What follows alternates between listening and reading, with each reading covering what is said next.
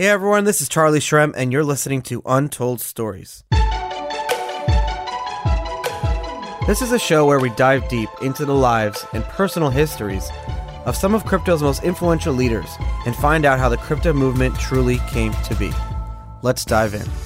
Today on Untold Stories, we're going back to our roots to tell the story of the Silk Road, to tell the story of the agent Karl Mark Force, one of the lead investigators to take down Dread Pirate Roberts, aka Ross Ulbricht, who ended up after the takedown stealing millions and millions of dollars, blackmailing it from Ross as an agent of the FBI, and then tried to launder those bitcoins for himself on a gold-silver Bitcoin website called Gold Silver Bitcoin by trying to become the chief compliance officer of said site by emailing the CEO of said site, Justin O'Connell. Justin O'Connell is also a Forbes contributor and has been involved in the space for a very, very long time, going back as early as me, I think, in 2012, 2013. We talked about the story. We talked about the origins of the Silk Road. We talked about COVID-19. We talked about what went on in the early days of Bitcoin as it relates to Silk Road. Why was Silk Road the elephant in the room and something that early Bitcoiners had to come to terms with in order for them, I should say us, we had to come to terms with knowing that it was there and how important it was to the early development of Bitcoin, Silk Road. We talked about that today and how we can't ignore things like this and how it actually impacted the war on drugs. This was a great episode. Justin is very well-spoken, very calm and relaxing. I like this episode because it was very mellow. You'll enjoy it. I love you guys, and I'll talk to you just in a minute. How do you actually live your life on crypto? How do you do it?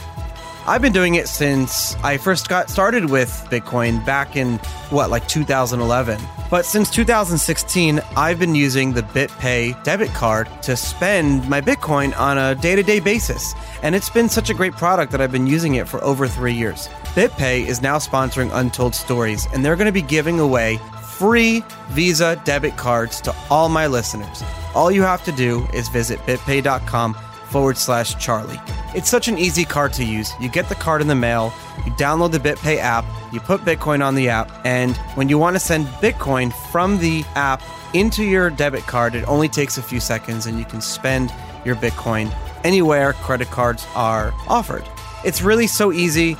You almost wonder, why didn't this come out in 2011 when Bitcoin first launched? Well, it was very difficult to do. In fact, I actually tried to launch my own debit card, but I wasn't able to because the credit card companies were very reluctant to do it.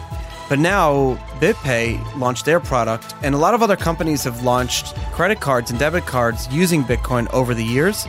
I still will only use the BitPay card. I'm very loyal to the brands I like, and I hope you guys are too. The fees are very low. You can use it to withdraw cash at ATMs.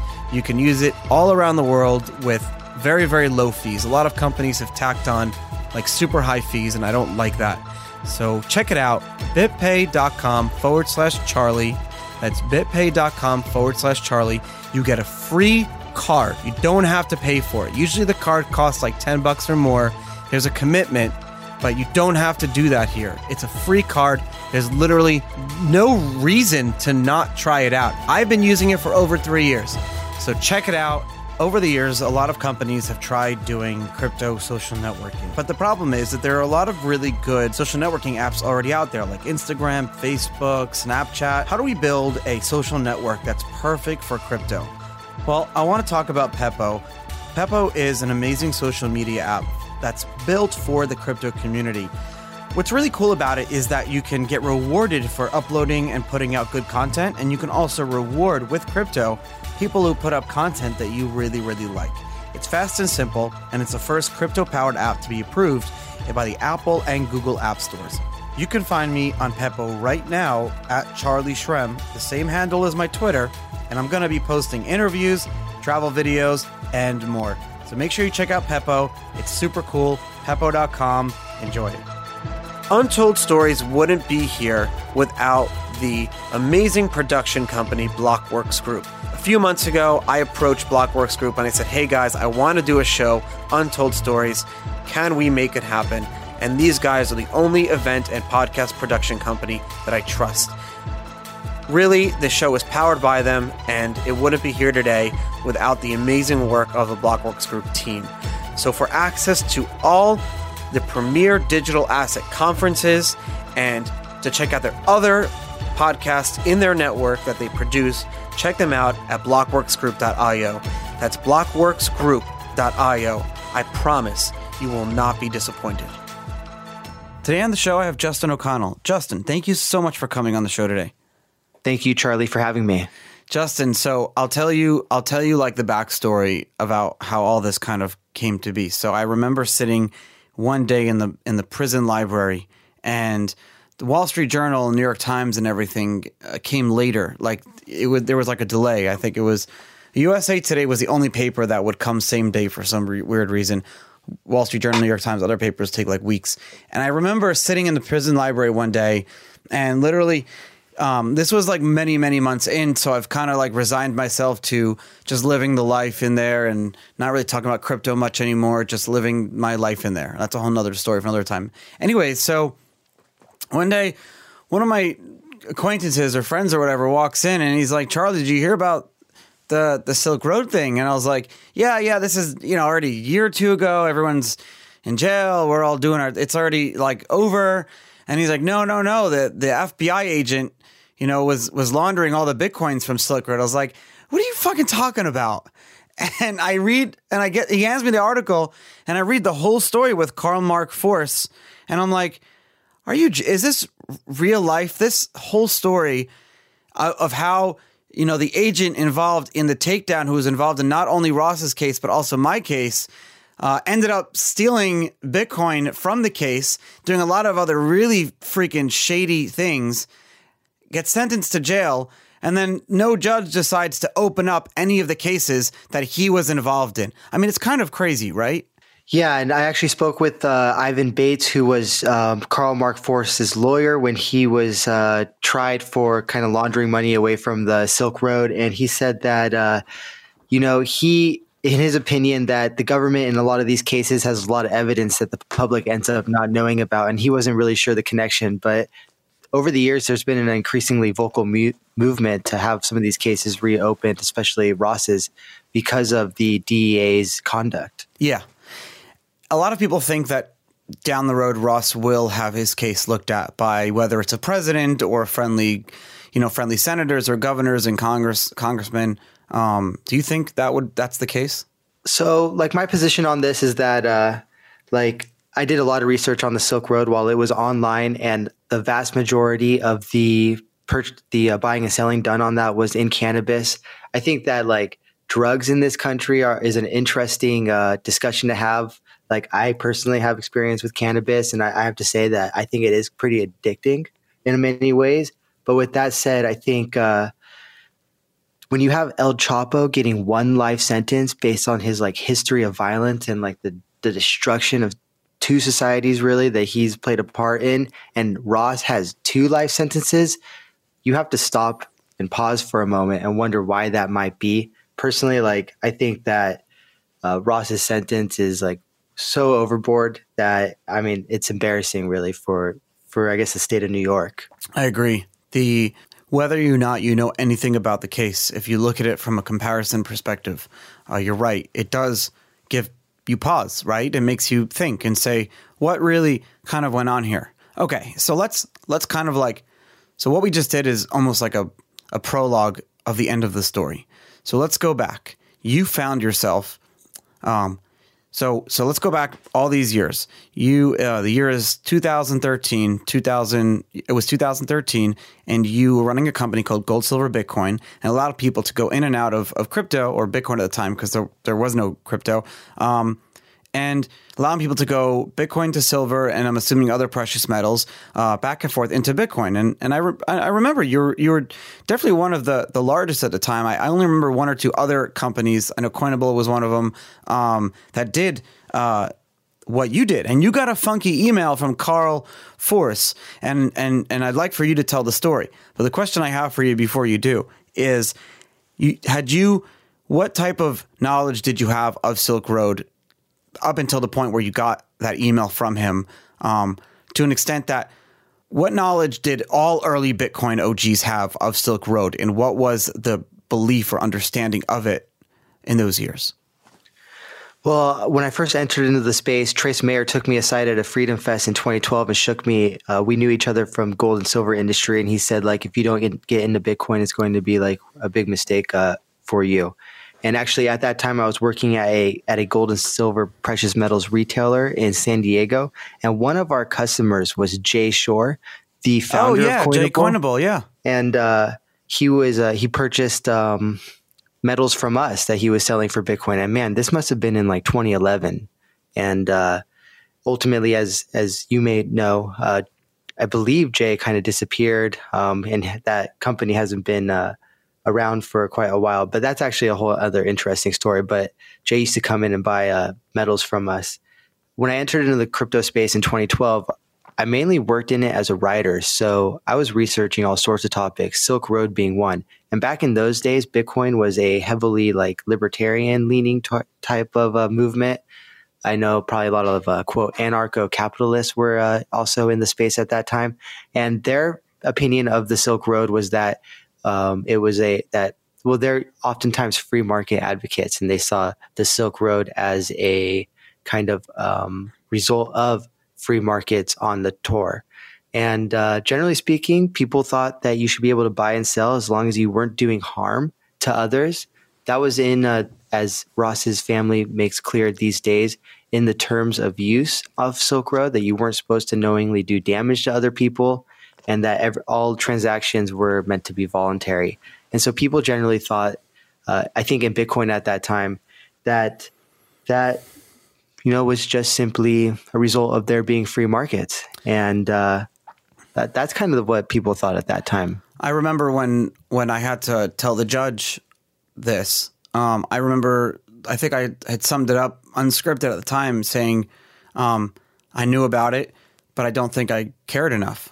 And I think that definitely is the same mentality that a lot of early Bitcoin people had going back the early days, because maybe there was some ignorance, or maybe we didn't know the extent of the really negative stuff that was going on Silk Road. But it was understood that Silk Road was allowing for this like social experiment for voluntary transactions like an eBay. But knowing that, yes, it's an experiment, a social experiment that could change everything.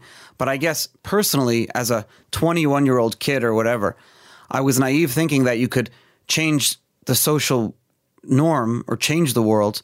And I'd like you to tell me what you think on this by breaking the law. I think that it becomes quite... Look, I've been in business for myself since 2012, and I think that I've come across a lot of people who I think are less than like ethically motivated.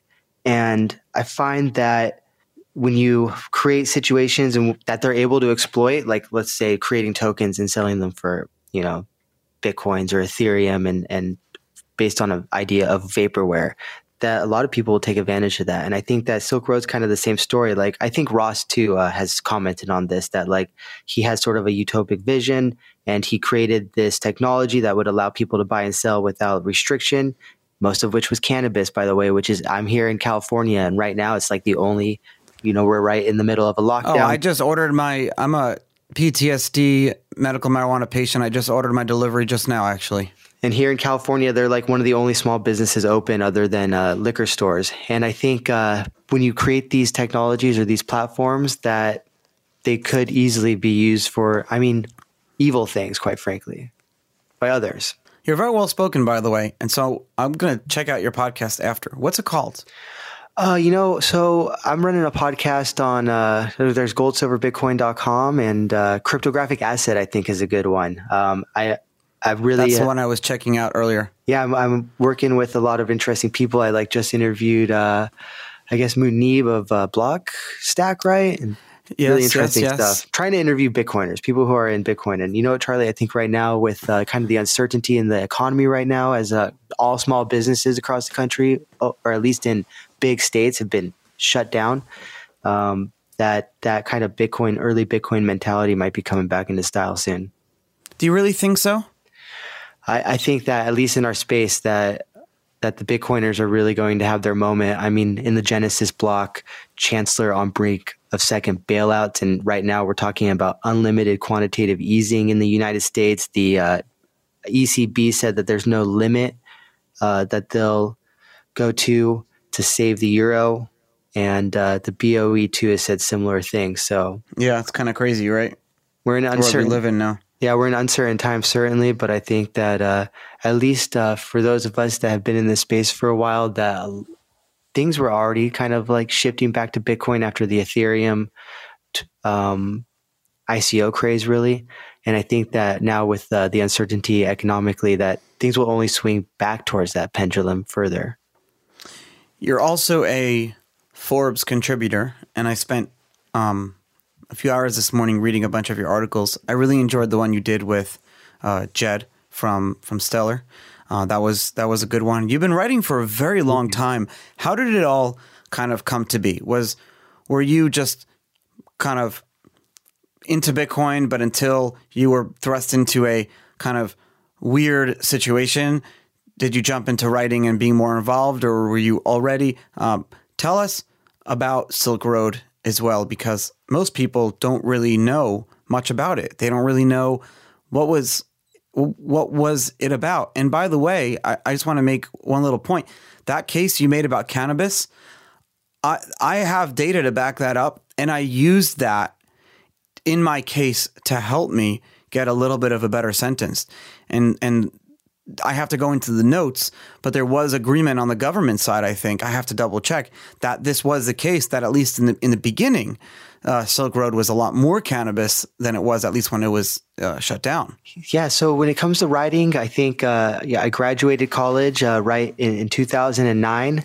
And I had to turn straight to the internet because all of the media reports were saying that there weren't jobs out there. So I thought, this internet seems like a really big thing. I'm going to kind of invest in that and see what I'm able to do. From there, I started learning how to use WordPress, etc. And writing, I think that that was really the low-hanging fruit for me to enter into the crypto space. There were publications like CCN at that time, and CoinDesk at that time was really small.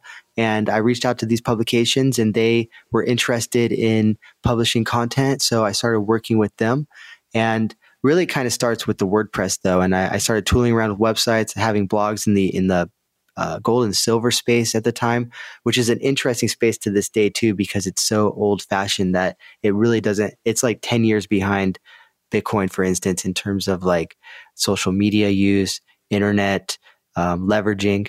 And, from there, it was just like one blog after another, trying to like figure out what I was interested in. And, okay, this is an interesting story. In 2012, I was still working at the gold and silver retailer. And the night that Trace Mayer told me that I need to get into Bitcoin, and I, like you, was a little fiery in my youth and made some. Yeah, we all were, right? And we were in Vegas, and I went with some colleagues to Club Excess at the top of Wynn Hotel. And man, this was a big nightclub with oxygen being pumped in and loud pop music, and it was huge. And I remember I stepped up onto a ledge and to kind of assess the whole club to see what was going on and where I was in relation to the club, et cetera, where I'd go next. And step up onto the ledge, and next thing I know, I'm being carried out by two real big burly security guards who kicked me out at that point. And I was like, that's fine, but I'd like a refund. And they were like, there's no such thing as a refund here. And I was like, no, I want a refund. Like I'd been there for like 5 minutes. And so at that point, I guess if you're asked to leave a nightclub, but you do not, or any property in Vegas, and you do not, then you're trespassing. So at that point I was trespassed, and I was put in cuffs and taken to the back room, handcuffed to like a metal bench, and then would begin my 27-hour stay in like Las Vegas jail. I believe the same jail where O.J. Simpson was staying at the time, but I didn't come across him, for better or worse. And now that evening, in between the conference and going out, I purchased a domain, goldsilverbitcoin.com, basically because Trace had said, you got to get into this thing.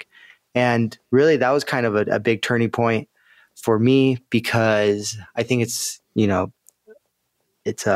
Gold, Silver, Bitcoin. I think it's something that is real important, especially as we're here talking about unlimited QE, et cetera. And I set up that website with help of a really good friend who runs Genesis Coin at this point, which is Bitcoin ATM. His name's Evan Rhodes. He's done a really great job building that company virtually by himself. He was a great help in getting me online and having a working website. And, for my philosophy at that point for Gold, Silver, Bitcoin was just to do a lot of blogging and writing about the news. As a writer in the space, really since the beginning, I've kind of viewed myself as a researcher. So I'm always really interested in researching what's going on in the space. And these days, a lot of the DeFi stuff, which I think has given me a unique perspective on the industry to kind of know what people are interested in, year by year. For instance, like 2015, I'd call like the year of the blockchain. We started talking about blockchain for the first time in 2015. Yeah. Or 2017, obviously, this is the year of the ICO. And always kind of having my kind of finger on the pulse of the industry and really interviewing as many people as possible and learning about what's going on. Let's go back to the history of and the community of the Silk Road. How important was Silk Road to the early days of Bitcoin?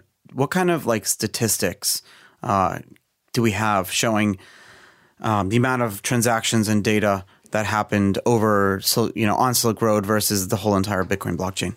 I mean, in the early years, Silk Road was, if you wanted to make a statistic of what most Bitcoins were being used to buy and sell, the Silk Road dominance would have been like through the roof. I don't know the exact numbers, but I think the argument's been made over and over again that Bitcoin's early years was largely defined by the Silk Road and that its later success was thanks to Silk Road because you could only use Bitcoin on the Silk Road.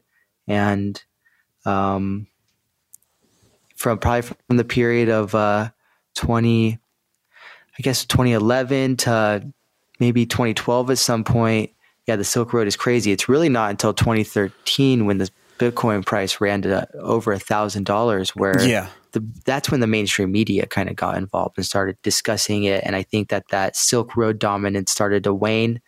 And of course, that was the year in which Ross Ulbricht was detained in the San Francisco Public Library. I believe FBI agents, it was a whole like cornucopia of like a poo-poo platter of agents, I think. Oh, that of course. Same with me. Yeah, it makes sense. And it was interesting because Ross was on his computer, and in order to distract him so that they could get the computer before he had a chance to turn it off, they had two agents squabbling as like squabbling lovers. So that distracted Ross.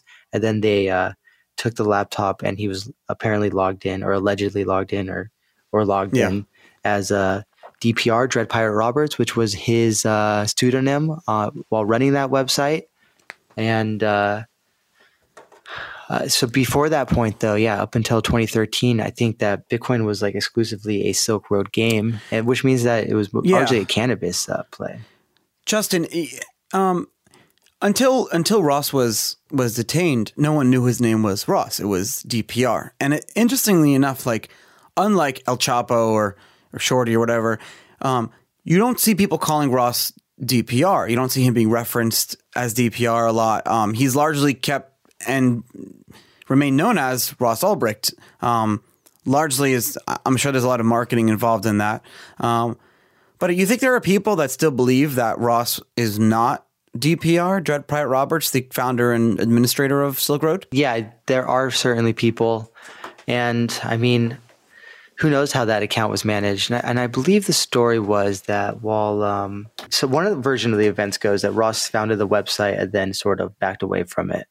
That's one version I've heard. And,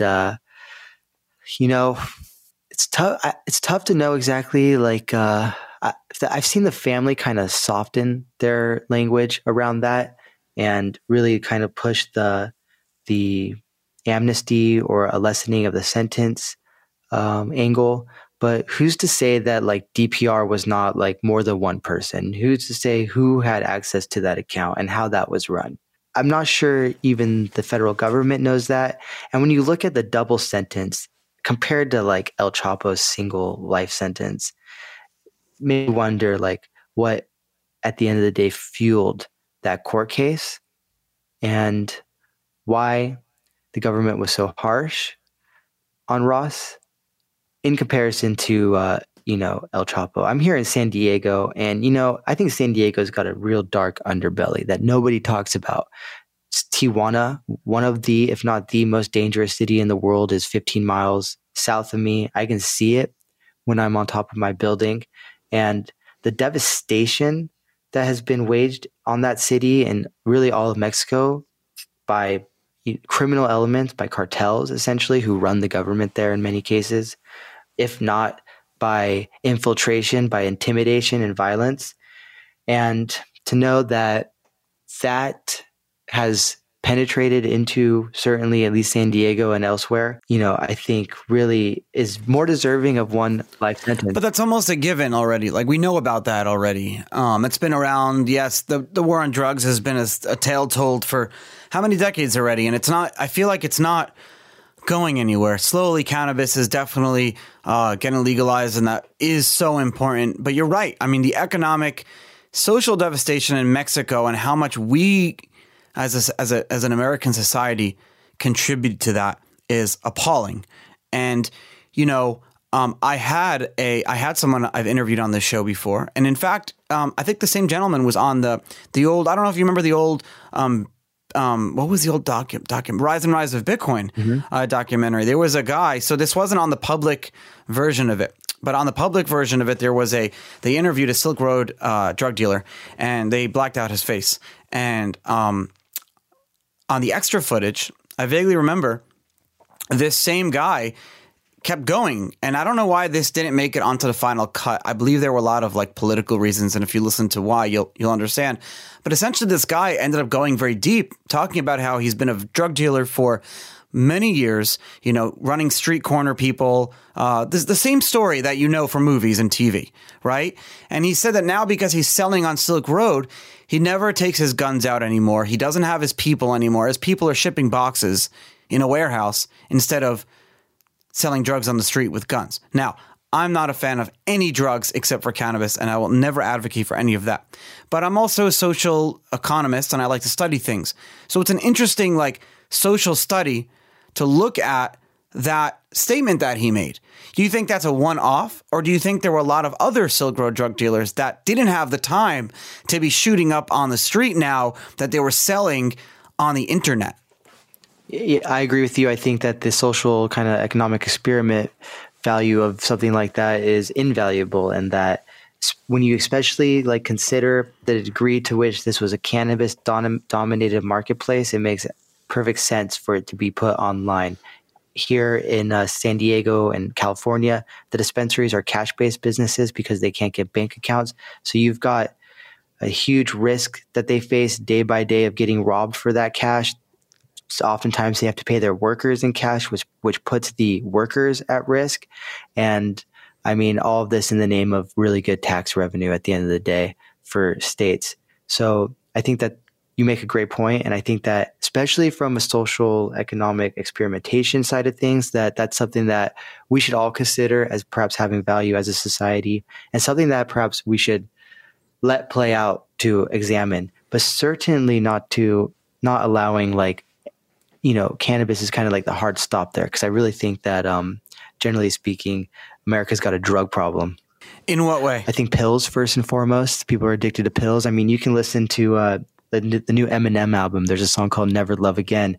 And this is a real poignant take on pill addiction. And, pills have taken some of our most beloved stars, from Michael Jackson to Prince.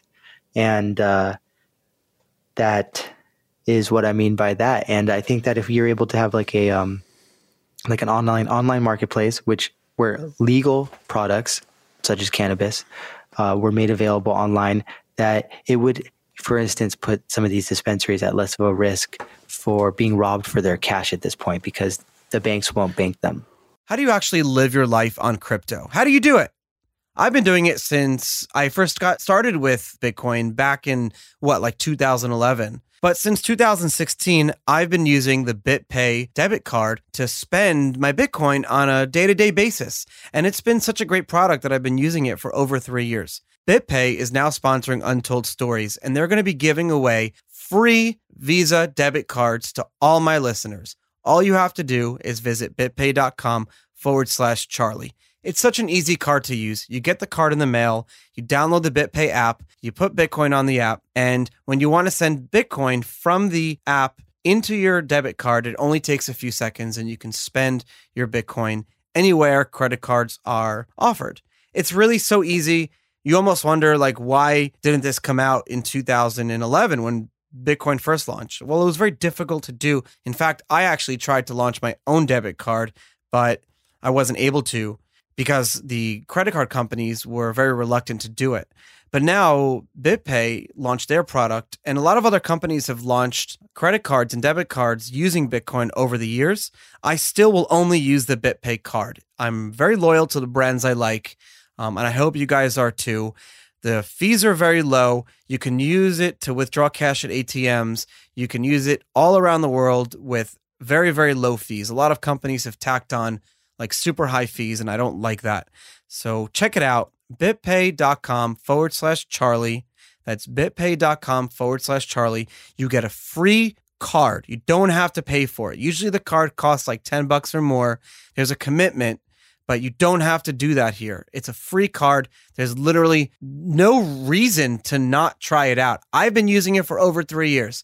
So check it out. And thanks for listening to Untold Stories. Over the years, I've learned a lot from crypto winters, a lot of the bull and bear markets, and there's a lot of things that I've learned. But one of the most important things that I've learned is that community is one of our strongest assets. It allows us to continue working together and talking to each other during the good times, the bad times, and hopefully not the ugly times. Over the past few months, I've been speaking with the Pepo team. These guys have spent years working with members of the crypto community and learning what we want in social sharing apps. And I'm really excited that Pepo is now one of the sponsors for Untold Stories.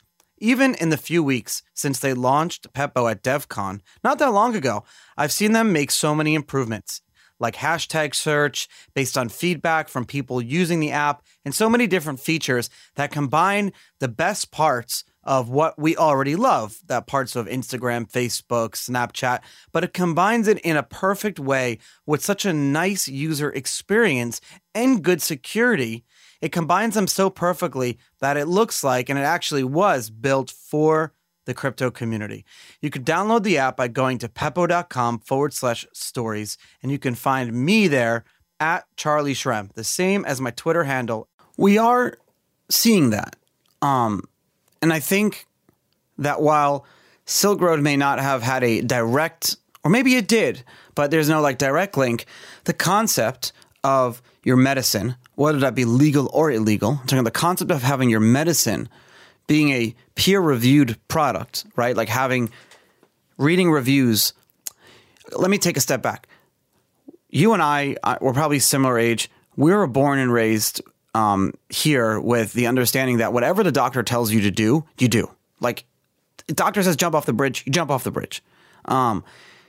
We don't know, and we never knew, and we don't know the details, that many doctors are in fact paid to push certain medications over others. And we see that now with the opioid epidemic. The only reason there's an opioid epidemic is that doctors and hospitals and salesmen and women were paid extravagant amounts of money to push these, oxycodone as as this life-saving miracle drug that's non-addictive. You're right. We do have this stupid drug problem. So the concept of Silk Road, right, of having drugs on the internet and then being able to peer review them as maybe this medication is not the best for me, maybe this one is better, right? Like that wasn't really done before Silk Road. And then you had Silk Road, for better or for worse, moving on. And then now you have the medical marijuana industry. At least I'm looking at the Florida one, and it's very similar to Silk Road. I mean, you log in, you go to the website, you enter your patient ID, you could shop for products, you can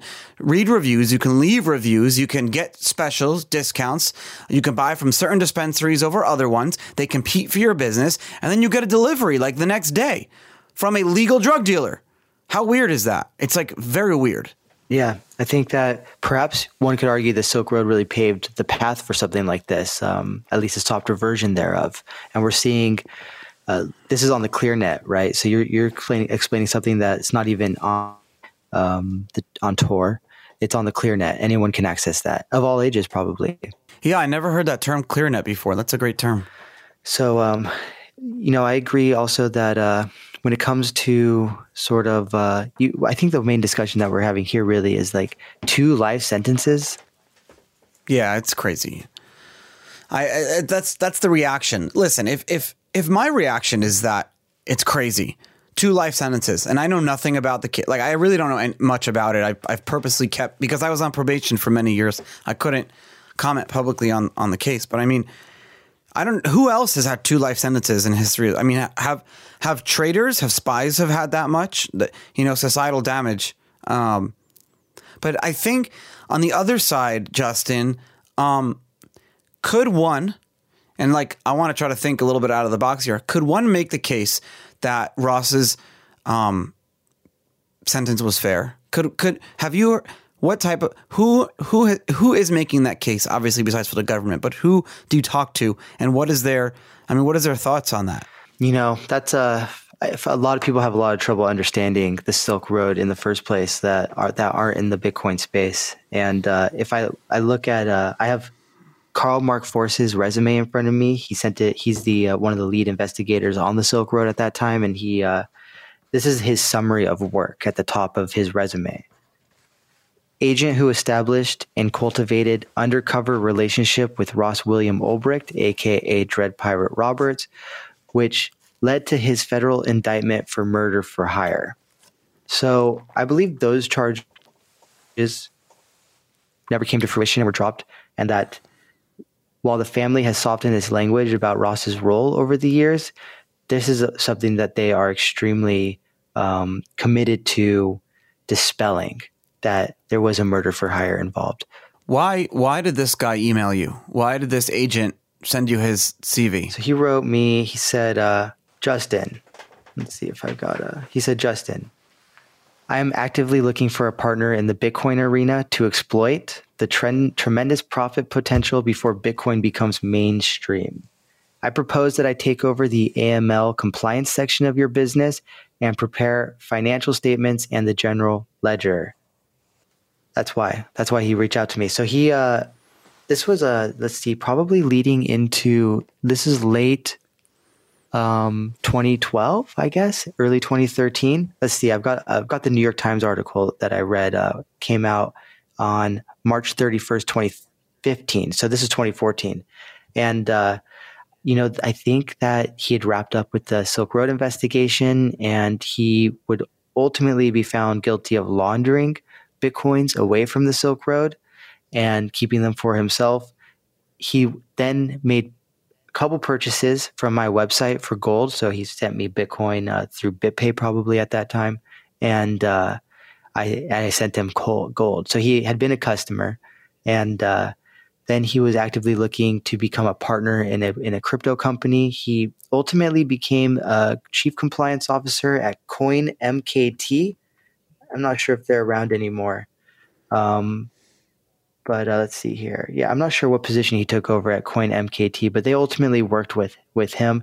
And Carl Mark Force also apparently contacted Mark Karpeles as well. Huh, that would have been funny. Yeah. So, and there's a Carl Mark Force wanted to be the chief compliance officer at Mt. Gox. That would have been a great story. Yeah, no kidding. And there is a connection there. Mark Karpeles and Silk Road. Are you aware of like any sort of connections there? I know that I have like some faint tickle in my mind. We got to be careful. I'm gonna have to not comment on that. Yeah, on my own show. Oddly enough. Yeah. So I encourage. You can Google and that's funny. Yeah. I encourage everyone to go down the Bitcoin conspiracy rabbit hole and learn of some of the zanier theories out there. Oh, they're so crazy theories, though. Hey, I want to jump forward really quick. We're living in COVID times, COVID-19. You're largely in the precious metal space, gold and silver. What the hell's going on? Like, what are people in the financial underbelly doing with precious metals and crypto? Are they actually buying precious metals? Are they actually buying crypto? Like, what are your buyers telling you? What is going on? There's always been a robust market from Bitcoin to gold and silver. And during times like this, I think it only becomes more pronounced. I really don't know what what the makeup of these customers generally are, but at times when Bitcoin increases in price, more people are exchanging Bitcoin for gold and silver. And really, this is the first economic uncertainty Bitcoin's ever seen. I mean, it was released in 2009. The stock market had already collapsed. There was then, I believe, like the ratings crisis in 2011, where there was threats that some banks, that Moody's was going to like downgrade banks and even countries, and there was a concern that that would kind of snowball and kind of take us from a great recession to potentially something worse. But instead, we saw a period of growth between, say, 2012 and 2019. And now all small businesses across the US, at least in big states, either are locked down or they're facing lockdown. Like people are out of jobs. I think everyone knows somebody that's now out of jobs. So many the small businesses had to lay people off right away because if they don't have income coming in, they got to lay people off. And I've always heard that small business is the engine of the United States. So the question then is like, what happens economically? I think that this panicked the market, especially when Donald Trump announced that no flights could come from Europe to the United States, and the market sold off. I think we saw Bitcoin go down to like $3,800, although it has certainly rebounded and really looked like and smelled like a real world asset. And we saw the sell off, and this is actually kind of before the reallocation period when people really start going from cash into new assets, potentially safe havens. But even then, during the sell off, we saw like incredible demand for gold and silver, even though silver went down to like $12.30, which I mean, when I first entered the market in 2009, it was $9. Gold fell down to like pushing almost the $400 mark. And yeah, there was incredible demand. Silver dried up. The silver U.S. Mint ran out of silver. Eagles, this happens in times of great demand. It's not that they're out of raw material silver. They're just out of the coins that they've minted. Yeah. And then gold's a different story, lots of gold. But then, there's some interesting stuff that's also going on in the background. And I'm not sure how it'll play out for the silver market in particular. But the Royal Canadian Mint, which is one of the most trusted mints in the world, it shut down because of COVID-19. So they will not be producing for at least 2 weeks, potentially longer. And mines are also having to shut down across the country in order to protect their employees. So this is an entirely different dynamic than we saw in 2009 when production was never interrupted. But today, like we see that production is being interrupted in very real ways for the silver market, which a lot of people allege we got a tail wagging the dog situation in where the futures markets, a lot of people contend it's a game controlled by JP Morgan, command the price and create the price of silver in the CME, and that the CME is not holding enough physical silver to kind of back these futures contracts. So we may see a squeeze on precious metals, whether it's gold and silver, because of a lot of reasons. Mints can't produce, mines can't mine. You won't see things like that with Bitcoin, though. We see now that there are institutional players in Bitcoin, like the SIX Futures Exchange and the Bakkt Futures Exchange. And Bakkt isn't fully backed by Bitcoin, from my understanding, although at first the reports were stipulating that they would be fully 100% backed. And Charlie, I wonder if these institutional mechanisms that are being built around Bitcoin, like Bitcoin futures, can't be used to control the price of Bitcoin. Now, of course, those dynamics would play out completely different in the Bitcoin market, and I don't, nor do I think anyone knows how that will play out because Bitcoin's only a decade old, which is like a baby. Gold's like 5,000 years old.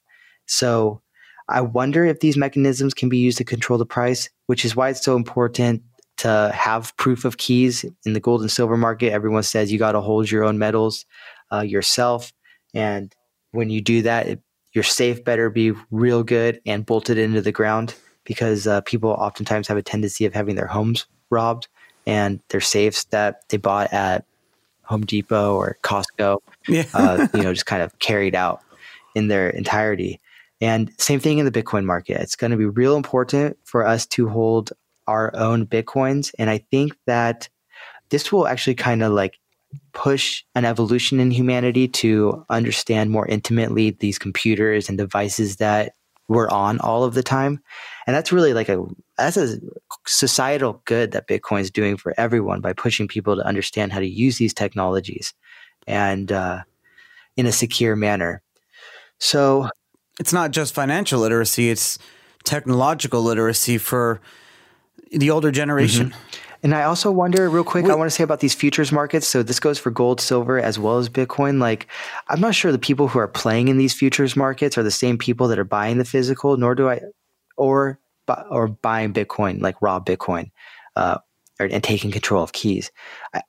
I think that if in the event of a squeeze, Charlie, while everyone says that these people are going to want physical silver, I think the people playing in physical markets would go straight to cash. They're not going to go into this physical commodity. I'm not sure that they believe in these. They're just looking to make money. Yeah. You're seeing a lot of people go to cash, especially in today's world. I wanted to ask you, because this is something that I'm not super familiar. And since you're a precious metal guy, you may have a better understanding. I always understood safe deposit boxes in banks as these places that are, they're not insured, but they're yours. They're legally yours. I've read that in times of crisis, the government can go in and take everyone's safe deposit boxes, take all the precious metals. And in fact, it's happened on more than one occasion around the world. But now there's this also something called a private vault. And in fact, I was driving the other day near where I live, and there was a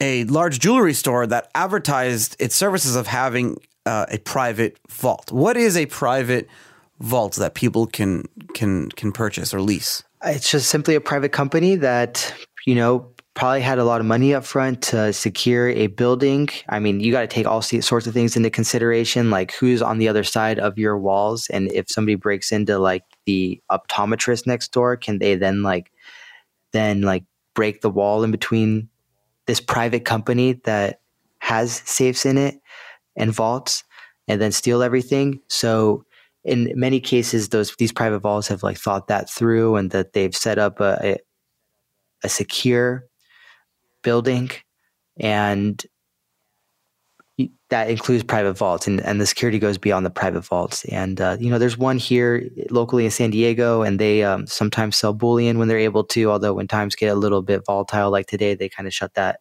off. But they do have gold and silver vaults, and people's gold and silver being stored there. But like, we're living right now in COVID-19 times. And is that an essential business? And if not, then how do you get your precious metals that are being kept at this private business if you're not allowed to go there? In Italy, like, they are a little bit more, I think, strict at this point than we've seen here in the US about people going outside. So I imagine that, like, let's say you find yourself in Lombardy and you've got precious metals in a private vault. Right now, I'm not sure you can access that. And I guess we're not sure when anyone would be able to access that. In the banks, it's the same story. Right now, they are letting people in here in San Diego in the bank, one person at a time. What happens if they don't let people in the banks at all out of concerns for something like coronavirus? So I think that like the concerns are a little bit even more nuanced than the government coming in and taking people's vaults. Perhaps it's like a question of access at all. But why would we have a bank run? Like, realistically, people don't really use cash much anymore, at least in the States. So I'm not thinking it would be a bank run, and I'm not thinking this would happen. I'm just saying that, like, right now, right, in 2 weeks, our lives have been completely transformed, and the only small businesses open are like liquor stores and dispensaries, and everything else has kind of been told to shut down. Unless you're Amazon, or unless you're a Walmart or Target or Costco or one of these big box stores. And so, like, I think the question is less like of there being a bank run and more of there just not being access out of concerns for people's safety or health.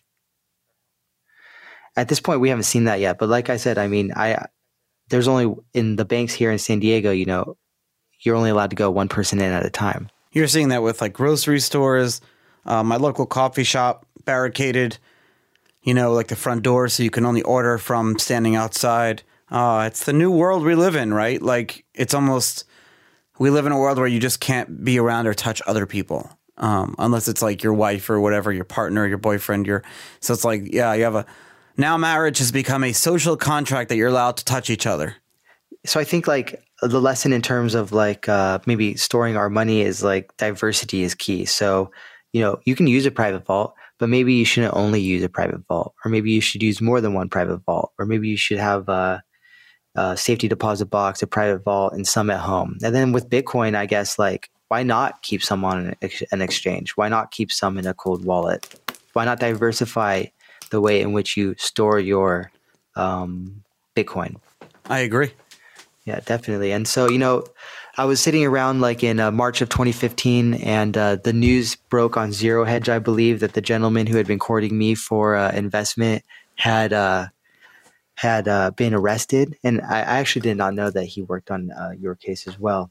And at that point, interestingly, I've read the incorporation documents of my business, and it essentially says that if I become aware of any illegal like activity, that I must report that. So I did this. My father's in law enforcement, and he had friends in the Federal Bureaus of Investigation locally in San Diego, and I contacted them and let them know that I had some evidence that would be material to Mr. Force's case. And so I went down actually to the FBI building in San Diego. I had to park my car away from the building. I had to talk to the security guards who were approved to let me in. And the FBI building in San Diego is this big, beautiful building. But I didn't get to go into any of those beautiful parts. I was kind of kept into a side room. And I met with the acquaintance of my father, an FBI agent, and his partner. And they escorted me into a back room, and I kind of gave them the documents that I had regarding Force's communications with me, and particularly the transactions, which I assume were done with Bitcoins that were stolen from what would have been at that time the federal government through the Silk Road. And I had a nice conversation with them. They were quite funny, and at the time I was a little bit like I guess this was a serious like moment for me. And they were asking me all sorts of questions about SEO and marketing and stuff, because they were saying that they needed help on that front. And at the time I didn't realize the humor in that, but they were talking about the lack of the distrust amongst a great swath of population of kind of some of these agencies, and they were asking me for SEO advice to help combat that. Interesting. Did they give you any did you get any feelings or thoughts of their reactions that Carl was one of their own and they weren't prosecuting not one of their own? So, I mean, I guess these guys simply were conduits. They were going to pass on the documents to the lead investigator in San Francisco at that time, I believe.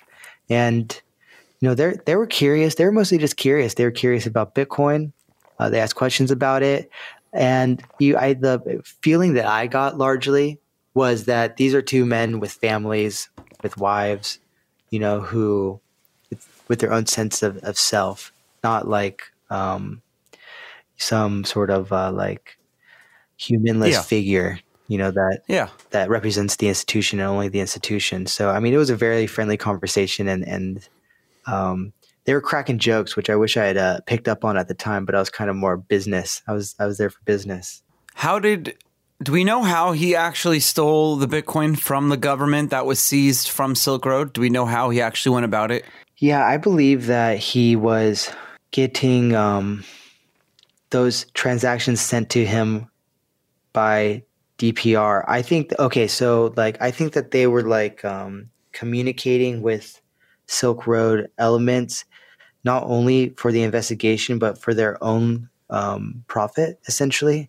And I believe these Bitcoins were sent to them amid the mess. That there was all sorts of stuff where Ross was being said that unless that they had their customer list, the Silk Road customer list, and that they were going to leak it and all this stuff.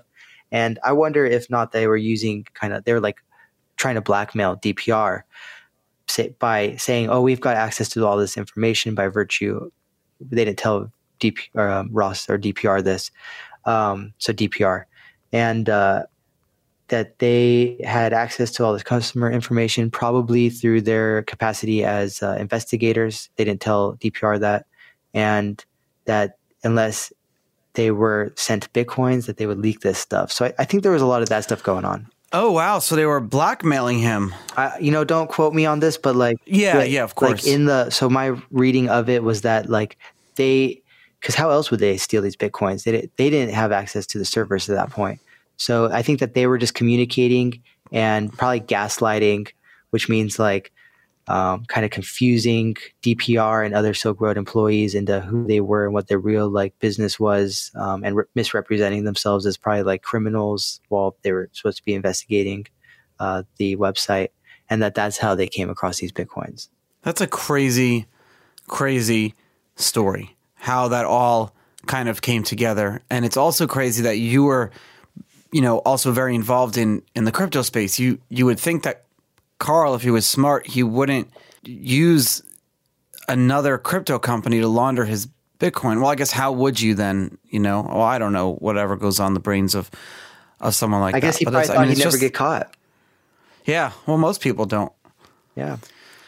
Yeah. So, that's largely part of the reason why I, kind of brought this forth, because I was like, look, this stuff's probably going to come out anyway in the wash. Yeah, at some point. So I'd rather just get ahead of this. But so I spoke with the lawyer of Carl to kind of get some more insight into him as a person, and he told me, and this is from his lawyer, that, quote, I found him to be a very remorseful individual that was struggling with his own issues, and it was very sad to me because you can tell that he had been in a number of positions in his career that caused a great deal of stress. I wish they had paid more attention to him. You don't just forget these individuals when you put them in stressful situations, because you never know how it will affect them psychologically.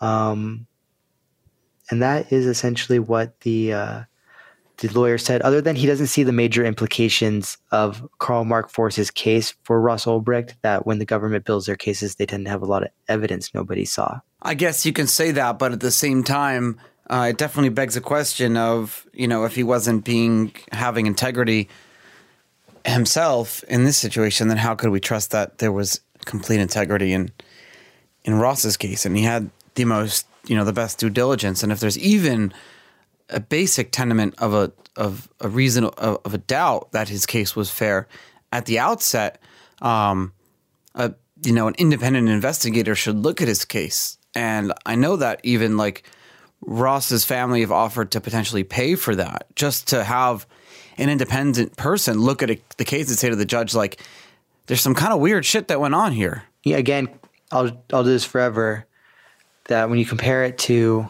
El Chapo's sentence, the taxpayer should be really suspect about how justice is being wielded in these cases. Because at the end of the day, it's you and me paying our taxes that's paying the salaries of these investigators and law enforcement officials. Mm-hmm. Yep. Crazy, crazy world we live in and crazy days we live in. How can our listeners follow you, follow your podcast, your writings? Well, I have a Forbes.com contributor account at /sites/Justin O'Connell. And you can find me at goldsilverbitcoin.com. Just email me at justin@goldsilverbitcoin.com. Justin, thank you so much for coming on the show today. Charlie, it was my pleasure. Thank you. I hope I can come on your show. Yes, absolutely. Anytime. Let's do it. Talk to you later. Stay safe. Hey, everyone. Thanks for listening. New episodes of Untold Stories are released every Tuesday and Thursday at 7 a.m. EST on untoldstories.com, Apple, Spotify, or wherever you get your podcast. Untold Stories is produced by Jason Yanowitz, Michael Ippolito, Reed Hannaford, and Riley Silbert of Blockworks Group. Our account executives are Gina DeFelice and Julie Muroff. Our content is written by Kathy Zolo, Ronnie Tishner, and Scott Offord.